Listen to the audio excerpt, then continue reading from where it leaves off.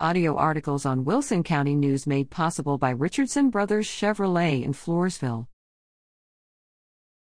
Memorial Day office closures. In observance of Memorial Day on Monday, May 30th, all city and county offices will be closed, including city halls in Elmendorf, Floresville, La Vernia, Poth, and Stockdale. Additionally, all Wilson County public libraries will be closed, including the Jane Yelvington McCallum Public Library in La Vernia and Sarah Bain Chandler Public Library in Stockdale. The Sam Ford Jr. Public Library in Floresville will also be closed on Saturday, May 28th.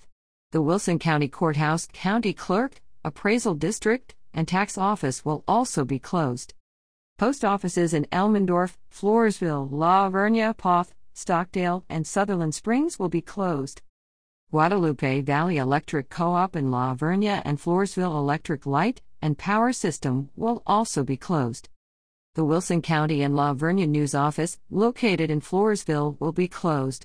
The Wilson County News will have early ad and article deadlines on Thursday, May 26th at 3 p.m.